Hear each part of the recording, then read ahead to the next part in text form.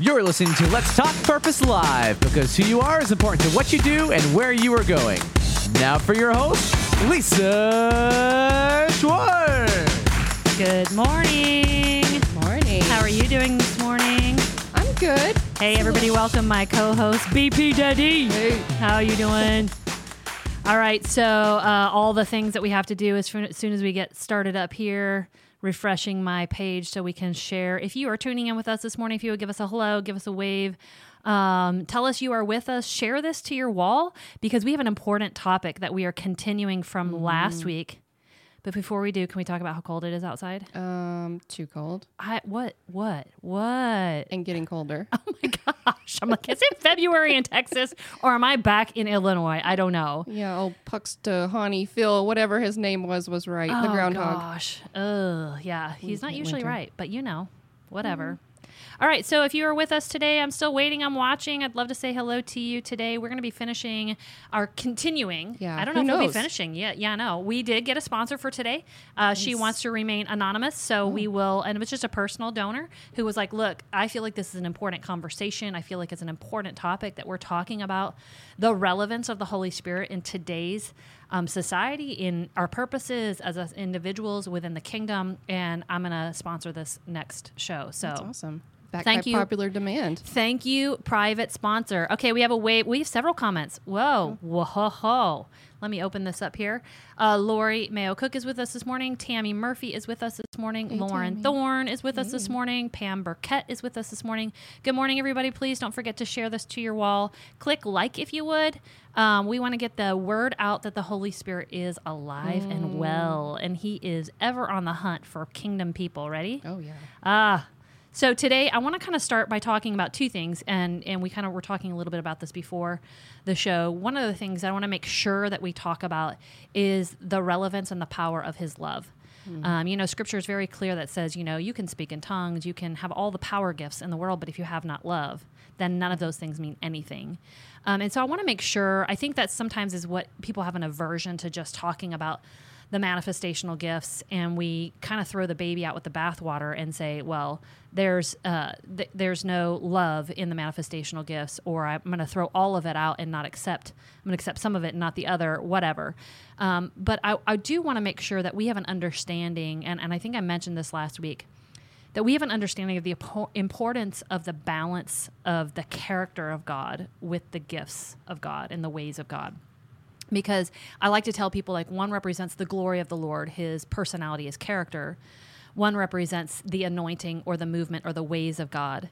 And if we have just the anointing, and we all have seen that. I say we all have. Most of us have seen that. We've experienced just the manifestational gifts outside of really good character and the character of love. And I think that can really turn a lot of people off. And I think, again, that's why we've kind of thrown the baby out with the bathwater and said, well, because I didn't see love, the gifts must not be real. And so I do want to make sure that we are stressing the importance that, and really the supernatural work of supernatural love. I know when I first started getting introduced to the manifestational gifts of the Spirit, the idea of the baptism of the Holy Spirit, I was extremely skeptical, because it's not that I hadn't heard of it, it's that I had really been taught against it. And I had taught against it myself. And so I was really very skeptical, honestly. But the things that I began to experience, and I'm not talking about having an experiential relationship with the Lord, but I'm also not talking about not having experience. Again, we talked last week about the man with the blind man that was healed, and he said, I don't know. All I know is I once was blind and now I see. Right. He had an experience, and you can't dispute. We tell students all the time, like, if people ask you about your relationship with the Lord, they ask you about Jesus, you don't have to have the answers. Don't get into a debate with them. Just share with them your experience. Share with them your testimony. That's the power of a testimony. So a lot of times we're like, well, you can't have an experiential relationship. You have an entire relationship with God based on experience. I beg to differ, because that's what a testimony is. Right. It's testifying of what God has done for you. So I say all that to say, when I was coming into being introduced to this entire other side of the kingdom, and really it was just like a veil was lifted from my eyes. But the one thing that impressed me, and by impressed, I don't mean impressed me, like had an impression upon my heart, was the people that the Lord brought into my life who were flowing in the manifestational gifts. The love that they had, not just publicly, but I would meet with these people behind closed doors because I was very hungry to learn. I wanted to be mentored.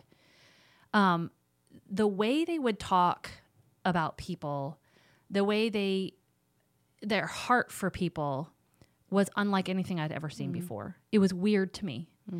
Very weird to me. And I think about some of the residents in Crazy 8 Ministries and how many times we've had the testimony that's like, look, I stayed there for 2 years. I stayed there for 3 years, a part of their program. And there were a lot of things that I learned, and there were a lot of ways that they helped me. But the thing that impressed me the most was their love, the way they love each other, the way they love their kids, the way they talk about their husbands, the way they talk about their wives. And that was weird to them.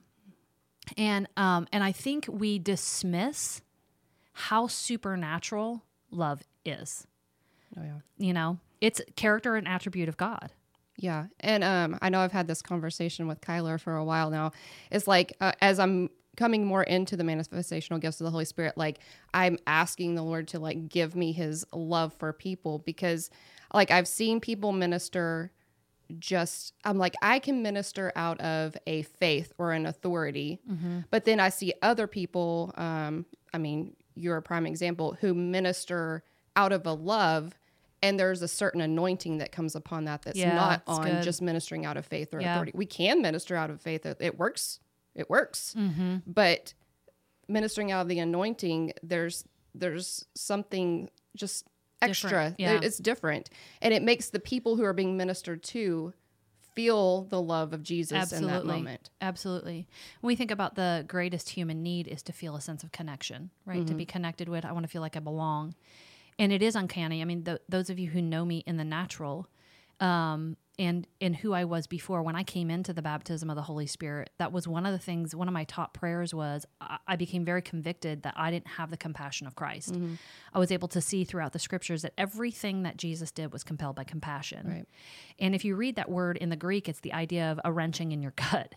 And I was like, ugh, I don't know. I don't know that I've ever had a wrenching in my gut for somebody who's hurting or broken or diseased or afflicted or depressed or whatever it is.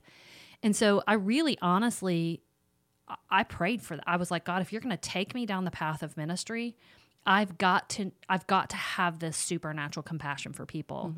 And I do now. And it is supernatural, because in my natural man, y'all, I don't have any mercy in my natural. Same. But my spirit, my mercy and my compassion, and it is like I can be ministering to people, and you've seen where I just start to cry because my heart is so connected with the pain going on in that person's heart. That is supernatural. That is evidence. That's a manifestational work of the Holy Spirit. And that's what I was like, before we go down all the fun, glitzy, speaking in tongues, falling out, slaying, whatever.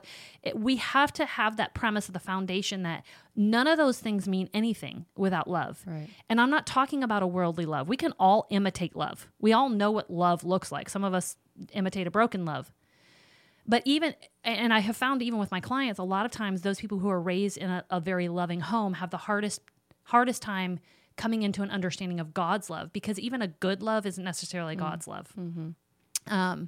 We read in our Read and Execute about Mark chapter 5 about the legion of demons and how he wanted to go with Jesus, and he said, no, go and tell how the Lord had compassion on you. Yeah. And even that phrase there is saying, that every legion of demon was scattered, shattered, destroyed, destructed because of the Father's compassion for you. So at the very root of every gift that we operate in, whether it's prophecy, word of knowledge, whether it's service, whatever it is, if it is not compelled by the compassion and the love of God, then the Bible says it's as nothing. It's like a clanging gong. And that's, that Mark chapter 5, that's kind of a shift, because you think, oh yeah, healing's out of compassion, but you don't ever think of deliverance being out of compassion. But it obviously is. Yeah. Jesus said it best himself. Yeah.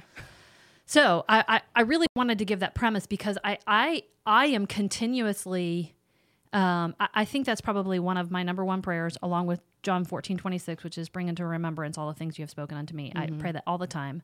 But the other continual prayer is God, I just want to love people on a supernatural level. And for those on my personal wall this morning, I posted something that said, success isn't about great solutions. It's about a greater love. It's not about a greater solution. It's about a greater love. And I haven't even looked to see, if anybody's commented. I don't care. Because it was just all on me as far as understanding the importance of love and how love shifts the atmosphere. Love shifts the atmosphere. It's what breaks things off of people. It's what breaks fear off of people. I mean, and nobody can love the way God can love. He is the essence of love. He created love. He is love. And so I find it, again, a foundational thing that every morning I'm going to sit and I'm going to say, first and foremost, I want to receive God's love. Any place in my mind, any place in my heart that I'm not in agreement fully and completely with how much love you have for me and how lovable I am in Christ. I am the beloved. He is the lover. I am the beloved. I need to get that reconciled because I'm going to minister out of that love that I've received first. I mean, the Bible says we love because he first loved us. Right. And so I felt very impressed today that, that this needed to be kind of the foundation of where we go in talking about a supernatural love and how that is a lot of times people will say, is it the evidence of speaking in tongues? It's the evidence of signs, miracles, and wonders. It's the evidence of love. Yeah. For me, it's the evidence of love. That was the game changer for me. I absolutely could not dispute. I was like, these people were like, I remember going home and saying to Brad, I was like, look, Brad, this person really loves people. Like, I don't know that I've ever experienced a love like when they're talking about somebody or when they're talking about somebody who experienced healing or they're talking about somebody on their staff and tears would bubble up. It was uncanny to me. It was supernatural. And it absolutely is what, for lack of a better term, persuaded me into truth. That's what I needed because I was coming out of a background that was catty and it was like, when you would get into kind of private circles, it was still like, well, let's be honest. Just, and maybe that's just a women thing. I don't think it is. I think it's a worldly thing. But I was like, these people have every opportunity behind closed doors to trust me, to be raw, to be unloving, but in their moments of unlovingness, they were broken. Their heart was saddened. They were grieved at their own lack of compassion for people. That was uncanny to me. It was unheard of. And that is what drew me into the kingdom, into the manifestational part, into the baptism of the Holy Spirit. And I think that's what drew me into Crazy 8 as well. I mean, even with the baptism of the Holy Spirit, I was like, I had never been in a group with my friends, my family. Nobody ever loved like that. Nobody ever hugged me. Nobody ever touched me. Nobody ever said, I love you, and then I come into this group of people who are genuinely concerned about you and they tell you that they love you and they hug you and they touch you. And I was just like, this is just, it's like stepping into something, a whole nother realm. Yeah. It is. I didn't know these people existed, and I told Layla the other day, cause she's my daughter, I was like, somebody touched her at school and she's like, it was just so weird. And I was like, some people are like this. Some people actually love it. And it's like, I know it's hard, but as something I've had to get used to and be like, okay, this is okay. And now I love it. Yeah, it's good. We have a couple of people that are on, We've had about 28 people online. If you're with us, give us a comment. If you have any questions in regard to whatever path you want to go down. If I don't know the answer, I am not afraid to say I don't know the answer to that. Not at all. You're not going to put me on the spot. I'm pretty transparent, so I do not claim to have all the answers. I do claim to have some amazing experiences and have some amazing revelations. So when the scripture talks about when Jesus would move around, there were basically three kinds of people. You had scoffers, Pharisees, and Sadducees, or Bereans. Your scoffers were the ones that just kind of laughed and mocked and just kind of wrote off the works of Christ. Your Pharisees and your Sadducees asked questions based on fear and with the motive to trap. Okay. So that's important. Because I think sometimes we do come off like Pharisees and Sadducees, and whether it's our intention or not, when we're kind of asking from the side of fear, hoping to trap somebody, that's a Pharisaical type mentality or attitude. So I'm just going to call it what it is. And I'm not going to say I've never had it. I love a good debate. I'm going to rephrase it. I used to love a good debate. Now I feel like the Lord has brought me to a place where I'm like, look, I'm confident in this message. I don't need you to agree with me. I'm not offended if you don't agree with me. I don't have a desire to convince you. That's the difference we were talking about last week, the wise and persuasive teaching versus the demonstration of the Spirit's power. If I'm confident in my position, I don't have to tweet about it. You know? Right. Yeah. And so, and then the third one is a Berean. And in the book of Acts, it talks about how the Bereans, they received the word and they received the experience. They received what was happening, but then they went back and they confirmed it with the word. Mm-hmm. And I think that is a great example to us when we do have an experience, because there are some kooky experiences out there that sometimes maybe might not line up with the word of God. And so that's why when I'm in an arena, and many people have seen me minister where maybe somebody is falling out of their speaking in tongues, I will say, okay, how many people are super weirded out right now? And people raise their hand because it is weird. Supernatural is weird. We say we serve a supernatural God. We say we want the supernatural in our life, but then when it happens, we're like, oh, that's not real. Yeah, we're not used to it. Yeah. And that's okay. It's unfamiliar. It's uncomfortable.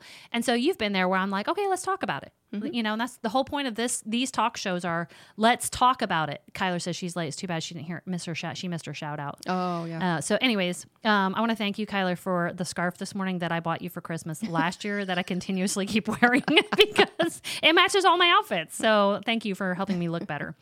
But I will say right off the bat, let's talk about it. Let's talk about what's happening. And then I will begin to quote scriptures where we see evidence of these things in scriptures. In Chronicles, where it says that they began to, when the temple was set up and everything was put in its place, the priests came in and they began to worship the Lord in one voice. And as they became united in their praise and their worship, the Bible says that the glory of the Lord came into the temple so that the priests fell down and could no longer perform their duty. And I'm like, what's happening here, right? So these are the things over and over again. I mean, the entire book of Revelation came from Paul, who was in a trance-like state. Mm-hmm. When the soldiers came to get Jesus in the Garden of Gethsemane, in the garden, when they said, you know, who he says, who is it you're looking for? And they said, we're looking for Jesus of Nazareth.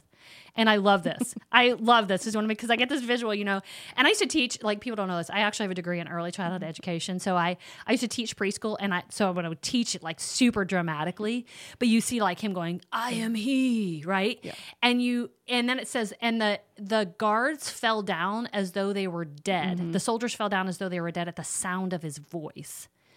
And we're talking about the word of the Lord coming forth, overwhelming us to the point where we're like, oh gosh, I am overwhelmed with the word of God. And there's so many other places in scripture, but the reason why I know those is because I was a Pharisee.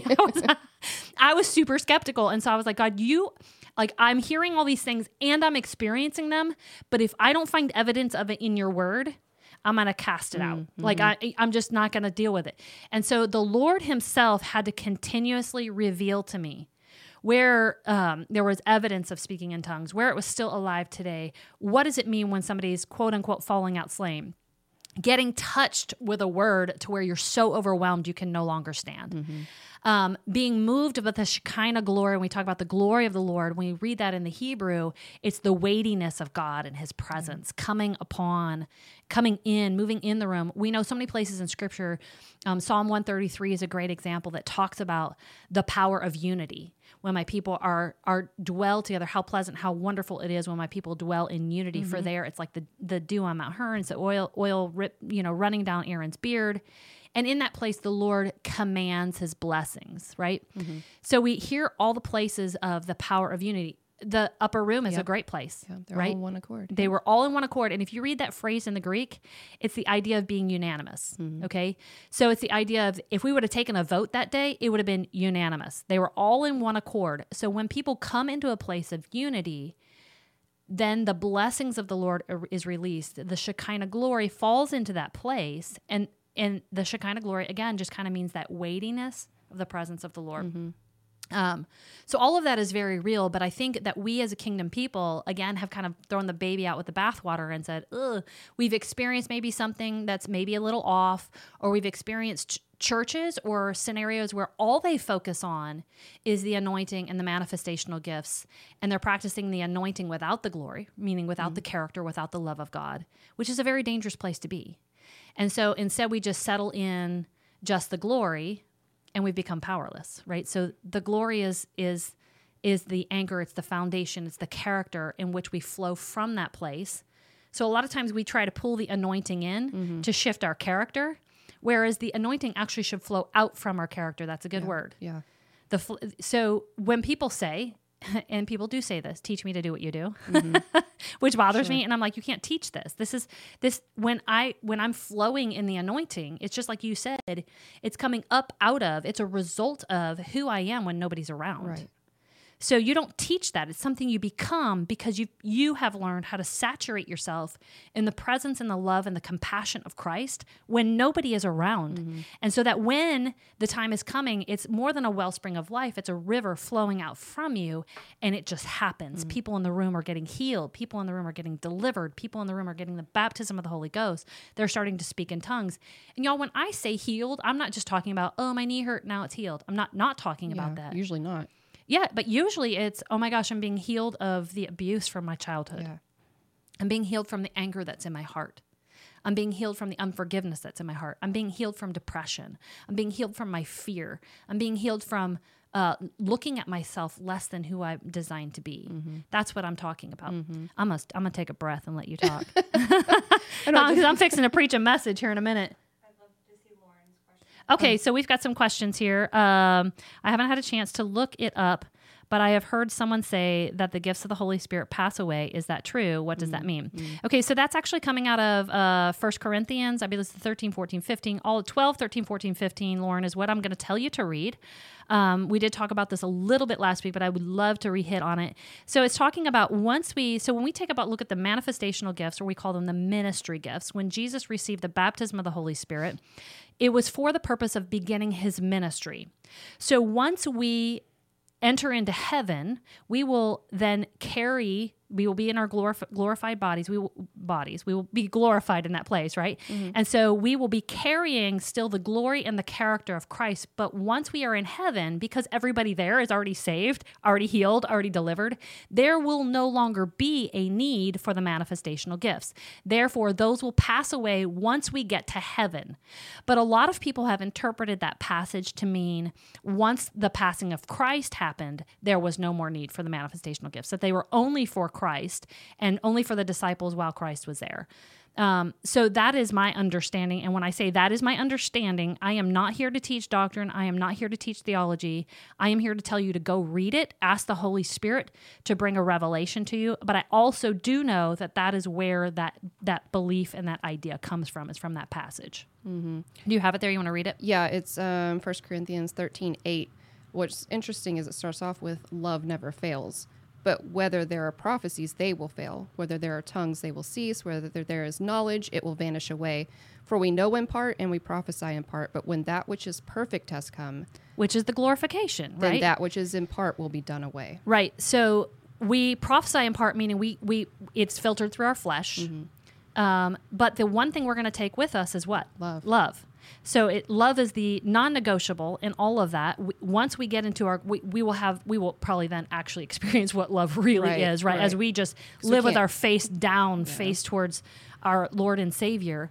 But there will be no need at that point. So right now we see, even when we prophesy in part, because again, it's filtered through still our natural man. When we speak in tongues, even when we're loving right now, it's still filtered through our natural man. Now, do I think it's possible that we are completely in moments so surrendered to the Lord that there is a pure love that is coming from us? Absolutely. Absolutely. That's what I'm striving for in everything. God, suppress my flesh. May I die to myself and live in Christ alone. But yeah, I appreciate you reading that. So it's 1 Corinthians 13:8 is where that thinking or that ideology comes from. So read it, Lauren. Ask the Holy Spirit to interpret truth for you. Do not let me interpret truth for you. Please do not let me interpret truth for you. You are empowered with a wonderful counselor, a teacher from upon high that will reveal truths to you. And the scriptures tell us that no one can understand, no one can know except by a revelation knowledge that comes by the Holy Spirit. So ask the Holy Spirit to affirm that for you. That was a great question. Any other questions that we have out there? I'm going to address also, Peggy says, I too was like Brittany. My family was not touchy-feely type. or the type to say I love you. But when I came to Crazy 8, they changed me as far as that is concerned. Kimber. Hey, Kimber. Hey, Kimber. God does not need us to debate his word. So last week we talked about how the kingdom of heaven isn't about a matter of debate. It's a matter of power and demonstration. Awesome. Emily Berkemeyer here from Cincinnati. Hey. Dana Foster is here. Coming to an understanding of God's love was where all of my healing and understanding was hinged. So many comments. You guys keep commenting. We love hearing your comments.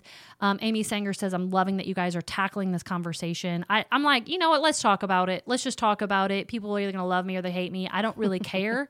I really don't. I'm just that's why I said I'm just kind of in the season of being unapologetic and really kind of the Lord taking me back and saying, what do you stand for? And how passionate are you about it? Like, how are you willing? Are you willing to be stoned like Stephen? You know, mm-hmm. I laugh about that because, you know, it's a funny story in my past. But I love the way you explain our relationship with God is like our marriages, and these spirit-filled experiences are like making love. Yes, so that's how I've explained it in the past with our partners. But so to Emily's point, she's heard me explain that in the past, and I will use that. You know, that there are moments where we go into the bedroom with our spouses, and we have that intimate encounter. Where we are experiencing each other's love. Mm-hmm. But more often than not, it's just a state of being. It's like the everyday living. And that's the character, the glory of the Lord versus the anointing. Like, we have to live. I mean, I can't just only love Brad. Like, I can't have our marriage based on just our sexual relations. Right. Our marriage is based on our love for each other, foundationally, living our lives together, partnering in all that we do. But if we did all of that and we never made love, we would still be missing out. Mm-hmm. And so that's why I'm like, man, there are times where God wants to touch us intimately, and he wants us to not just know that we are loved, but he wants us to experience, feel the affection of his touch. Mm-hmm. And so, Emily, I appreciate you bringing that up because I do use that comparison a lot, and I think it's a great comparison, something that we can all connect with. Mm-hmm. Yeah, I would liken being slain in the spirit to that intimate time. Yes, with the Lord. And going back to where you're talking about how, people are healed through their emotions and healed through their past and stuff like that. It's kind of been in my experience that there's not a lot of, let's pray specifically for your knee. It's, as I'm healed of my emotions, then they get up and they're like, hey, my knee's healed. Yes. Or they're just sitting in the room and the love of God just over them. And that's what heals them. Absolutely. That we don't really have to do a whole lot in terms besides receive. I love that you brought that up because really it's never about the knee, right? Yeah. It's not really about our headache. It's about what's going on inside of us that is causing that affliction. The Bible says a curse without a cause cannot alight. And so if there's something that we're struggling with physically, I mean, even science will agree with this, that typically like the root of migraines is a point of regret. Those kinds of things. I mean, science is figuring a lot of that out, but I would like to propose that the Bible spoke that long before science caught up with it. Right. So there are so many things within us, and that's on my Instagram. One of the graphics that I put yesterday was that God is far more concerned with your heart than he is your circumstance. Mm-hmm. And so I think the circumstance is just, smoke and mirrors. It's the distraction. It's the smoke alarm going off, but it's not the fire. Mm-hmm. And so my ministry style, the way we teach people to minister, is that we're not dealing with symptoms. We're going after the root. We're going after the principality, because I don't want to manage demons in my life. I want to destroy principalities, and I want to walk in the fullness of freedom. Mm-hmm. Jesus did not die on the cross for us to manage demons. He did not die on a cross for us to manage depression, manage anger, manage frustration. He died on a cross that we would not experience. We would not wrestle with depression, but we would walk in the fullness of his joy. And that should bother us. But I think we have settled for less than best in the kingdom by saying, well, I've learned how to manage my anger, or I've learned how to manage my depression. And look, if that's you and you're listening, good for you. That is a step towards healing. Is learning how to operate in that self-control, learning to become self-aware enough. But I am going to encourage you not to stop there and to recognize that God has complete destruction and deliverance in mind for you. It goes back to the legion of demons. The Bible says that no chain, no shackle could hold him down. The woman with the issue of blood, she kept going to the doctors. They kept giving her all kinds of things. And it says that she spent all of her money in the ways of the world, but her condition only grew worse. Mm-hmm. These people came to a place of utter desperation. And in the presence of Jesus, there was no shackle, there was no medicine, there was no doctor, there was no management of her issue of blood, there was no management of the legion of demons. There was utter destruction of it. Mm-hmm. And I don't know why we're settling for less than that. Well, I've come to think it's because we don't believe that God loves us that much. Oh, yeah. That's good. That's really good. I'm going to say that again. So when think that all we can do is manage, but we're not worthy of a That's complete good. and total healing, then we're not convinced of the total love of God on us. I love it. I love it. Been there. Yeah, been there. And let's just say, like, I'll say in all transparency, like, there's always areas of my life that God is working out that he has not done yet. And he's continuously working out for my good and for his glory. And so there are areas in my life when I'm very confident that God loves me in this area. And if we go back to the root, a lot of it really is when we talk about like roots or principalities. You know, a bullseye root is typically like, I don't believe God. I don't believe what he says. And I also don't believe what he is saying about who I am. Mm-hmm. And so it goes back to that low value, that low self-esteem. Do I believe that this is really what God has in mind for me or not? So I love that you brought that up. I appreciate that. If you are with us this morning, Amy Sanger said, that's good. That's so good, Brittany. If you are with us this morning, we would love to say hello to you. Give us a hello. If you have any questions, let us know. I want to tackle the question last week that we had about the baptism of fire. Okay. All right. So I actually have the passage pulled up of where it's talking about. It's in Matthew chapter 3, is where that comes from. Where John the Baptist is baptizing and the Pharisees and the Sadducees come and to him for baptism. And he calls them a brood of vipers and says, he warned them, who warned you to flee from the wrath to come? In other words, you're coming out of fear and not out of faith. You're coming not out of genuine repentance, but you're coming out of fear. And in case this is all true, you want to try and look ready instead of be ready. There's so much here. That's good. Therefore, bear fruits worthy of repentance. And do not think to say to yourself, we have Abraham as our father. Basically saying, like, we don't care what your heritage is. Your heritage means nothing in the presence of Christ, because the only heritage that matters is the heritage of Jesus Christ. Which that's a whole message in and of itself. And he goes on, he says, for I say to you that God is able to raise up children to Abraham from these stones. Yeah. So your worldly labor, your bloodly lineage means nothing anymore, this is a total cultural shift that John the Baptist, I mean, I'm sure everybody's like, oh, gasp, because for them to say we're the children of Abraham, that's what it's basically saying I'm born in a garage that makes me a car, right? Yeah. And a lot of people think, well, I've been born in the church. My father was the bishop. My grandfather was whatever. And therefore, I am a child of God. And he's saying it doesn't matter what your heritage is. It doesn't matter who you say you are, where you come from. That's not going to gain you the favor of the kingdom. For I say to you that even God is even able to raise up children to Abraham from these stones. And even now the axe is laid to the root of the trees. And this goes back to what we were just talking about. This is a good passage. I didn't know it was going to be this good, y'all. This goes back to how Jesus is coming and he is the axe that's going to go to the root. He's not going to deal with the symptoms. He's not going to deal with the fruits, even if they're bitter fruits, right? So we think about like depression, anxiety, that's fruit and it's bitter fruit. But when Jesus enters into the scene, when we're shifting the atmosphere for the Holy Spirit to begin to work, he's saying, I'm not going to deal with all the root or all the fruit. I'm going to take an axe to the root and we're going to cast the principality out. I'm just calling it like I see it. It says, therefore, every tree which does not bear good fruit is cut down and thrown into the fire. So this is where we talk about the fire being that place of judgment. Right. Okay. He goes on, he says, I indeed baptize you with water unto repentance. We talked about that last week, how baptism first started as a picture of repentance. I have a repentant spirit and I want to be ready for the person of Jesus Christ who's coming, the Messiah who is coming. But he who is coming after me is mightier than I, though whose sandals I am not worthy to carry. He will baptize you with the Holy Spirit and fire. Okay, so this is, you got to read it in context.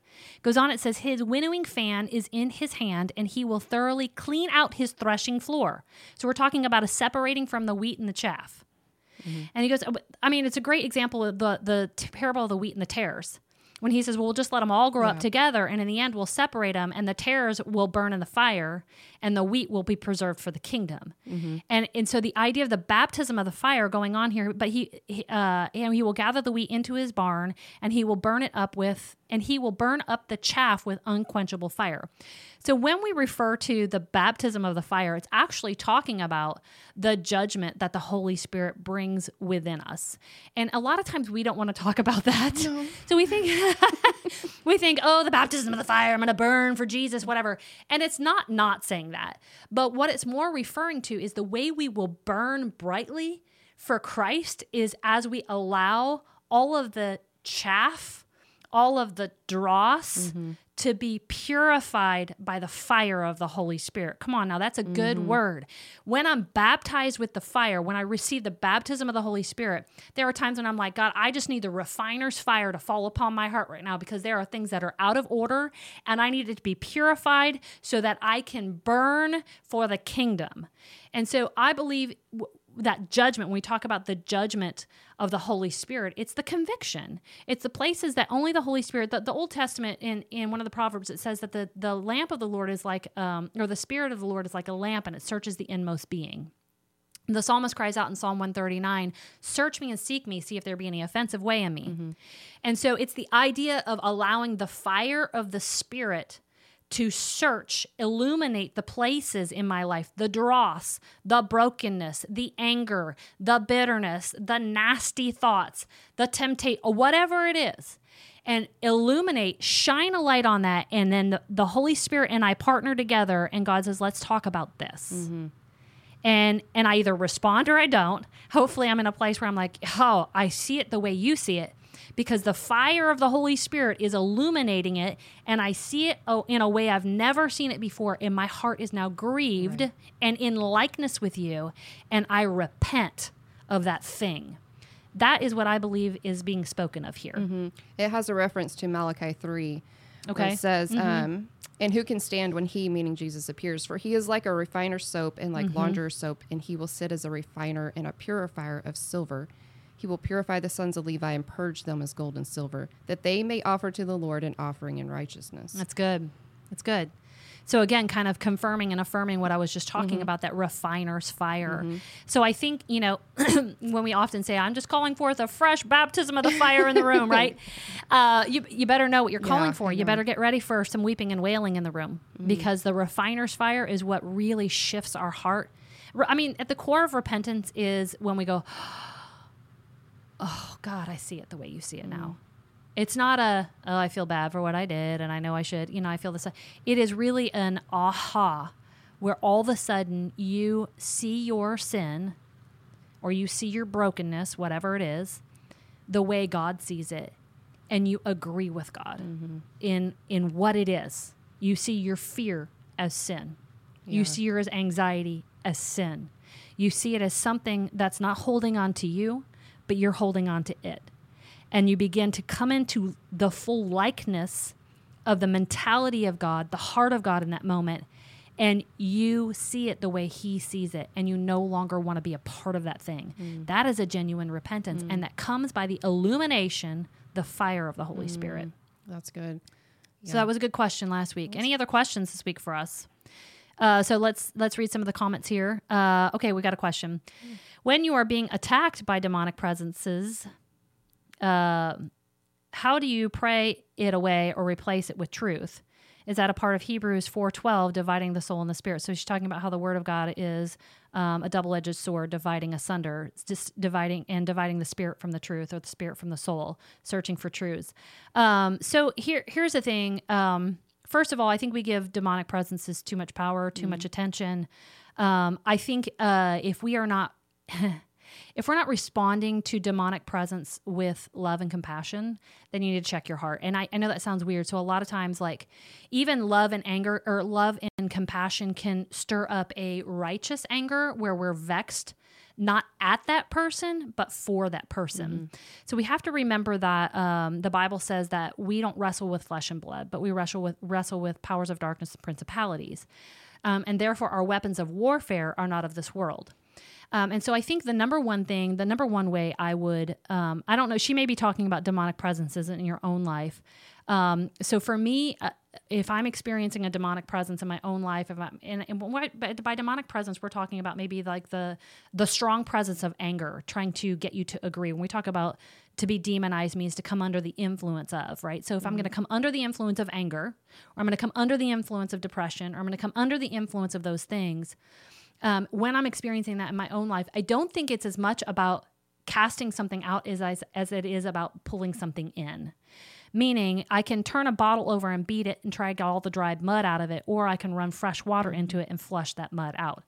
So the bullseye is, God, I feel the presence of a lot of anger and depression and anxiety in my life. And I know that the solution, what did I talk about earlier when I said victory or success is not about greater solutions. It's about greater love. So I know that the Bible says it's your perfect love that casts out all fear. Therefore, I don't have to sit here and try and rebuke fear. I'm not saying I never said, fear, I rebuke you. But I'm also going to say, I pull in the perfect love. God, fix, shift, adjust the places in me where I am not in alignment with your love. I receive your perfect love. I agree with your love. I come into an alignment. I agree. I am loved. I'll look at myself in the mirror, Lisa, you are loved. Therefore, fear cannot stay, because love and fear cannot be in the same space at the same time. And so fear, I speak to you and I tell you, I have chosen to agree with his love, and fear, I will have nothing to do with you. So again, by love, I am casting that fear out. And I think we need to remember that when we're dealing with people as well. Because a lot of times we get, and I'm not talking about like when somebody's like demonic and you're ministering to them. I'm talking about people who offend you, people who are hateful, people who are mean. And if we can't respond, I'm not saying you have to go up and be like, I love you, la, la, la. But even in your own heart and in your quietness, as you're praying for that person, when somebody is, hurt people hurt people. We say that all the time, but then we still respond to them like idiots instead of responding in love and compassion. And so I really think, in a very fast nutshell, Dana, I think, how do you pray it away and replace it with truth? Just pulling in, you've got to know the word. Yes, the word of God helps us discern, is this of the soul, is this of the spirit? But more than anything, love is always going to be your bullseye. It's always going to be your bullseye. I think a great example is even over the conference this weekend, as you led everyone through breathing in the fruits of the Spirit and really concentrating on the fruits of the Spirit. And then what happened? We watched demons manifest and flee. Yeah. And by manifest, we mean manifest. Yes. Yeah. And it wasn't, you weren't calling anything out. All we were just breathing it. We were coming into an agreement with the fullness of the fruit of our design in Christ and saying, yes, God, I agree with your love, your joy, your peace, your patience. I am worthy of it. I'm receiving it. Your gentleness. There were a couple in specific when we talked about the gentleness, like some of us have experienced abuse. We've been victimized. People haven't been kind to us, the kindness of the Lord. And as we were really saying, I'm worthy of your gentleness, God. I receive your gentleness. I am pulling in your fruit. People were just starting to cry and beginning to get delivered of that mentality of, I'm only worthy of being abused. And so it was a beautiful moment, just a beautiful moment of receiving God's kindness. I mean, we have experienced we live in a very unkind world. And I mean, on a daily basis, Lord, I just need you I need to experience your kindness. I'm worthy of your kindness. You've designed me not just to receive kindness, but to be a deliverer of your kindness. And so those are the kinds of things that we're talking about. So we've got a lot of comments online. We love your comments, you guys. Dana, thank you for your question. It was a great question. I hope I answered it. If not, you can expound more. Larita's shouting amen with a big fire emoji. Amy says, I love that, Lisa. We need to know what we are calling for when we ask for fresh fire. Yeah. Better be ready. She says, you better be ready because it might come in a way that you weren't prepared. Will you surrender or shut it out? I love that because a lot of times when the refiner's fire starts to fall on us, and we know like a lot of revivals, Azusa Street Law is all started with repentance. It started with the baptism of the fire. So that's a whole nother conversation for a whole nother day. You can't put the fire in a box. She says, it may not appear the way you think it, and it may not, you can't put it in a box. Sonia, thank you for being with us this weekend. She was with us this weekend. She was the host for the conference this weekend. So big shout out to Sonia. Ruby is saying that's me right now. Thank you, Ruby, for, there's such power in confession and transparency, because when I tell people, the minute you confess something, so much healing takes place just in that moment, because you disarm the darkness. Yeah. Yeah. And I believe that's why the whole premise of First John 1:9, when it says, if you confess your sins, he is faithful and just. It's not about it's the confession in and of itself. It's about the bringing to light and the illumination and disarming. The enemy loves to work in the darkness. Mm-hmm. And the minute we begin to talk about it. So sometimes I'm like working something out and I'm like, I just need to talk this out loud with somebody because something's going on in here. And I feel like there's going to be healing in just beginning to talk about it. So I'm not expecting a solution. I'm not expecting you to know. I really feel like the Lord is just wanting me to be transparent, humble, and just talk about some of the yuck that's going on in my heart. I'm not sure what it is. I don't know what the principality here is, but I just need to get it out because it makes you feel dirty. It makes you feel shame. It makes you feel guilty, all of those things. So there's so much power in just bringing things into the light and confession. Okay, so Dana has said... because I'm learning that if we are given the power of the Spirit, why not lay hands on yourself? Oh, absolutely. 100%. So I'm writing a book, Enforcing Prayer. And actually in the book, there's a couple times I'm like, touch your head, touch your heart, touch your mouth, and declare. And again, this weekend, I said, everybody stand up. I want you to place your hand on your heart. Yes. And so I was kind of to a place where I'm like, there's a lot of people in this room and I don't want to work hard this weekend. And the Holy Spirit is present to do all the quote unquote work for us. And I want you to walk away here remembering that you were touched by God, not by Lisa Schwartz. Yeah. It was so powerful, so powerful. All right. Ruby says, I needed true repentance. I recognize it now and I feel this. Awesome. We would love to hear anything that you guys are experiencing, any questions that you have. We're not afraid to talk about the conversation. Oh, no. Yeah. So part 1, part 2, do you have anything you want to add? There's a lot there. It's like, where are we going next? Where are we going next? I know. So I don't know. If you guys have topics, if you have questions, we would love to hear your ideas, your thoughts. We really want to talk purposefully. And that's the whole point of this is let's talk purpose. Yeah. So anyways, that's it for today. We've talked a lot about the Holy Spirit. Don't forget to receive his love today. Stand in alignment with his perfect love for you and get yourself some deliverance, the deliverance that you need in the name of Jesus. And remember, enforcing purpose, it starts with you.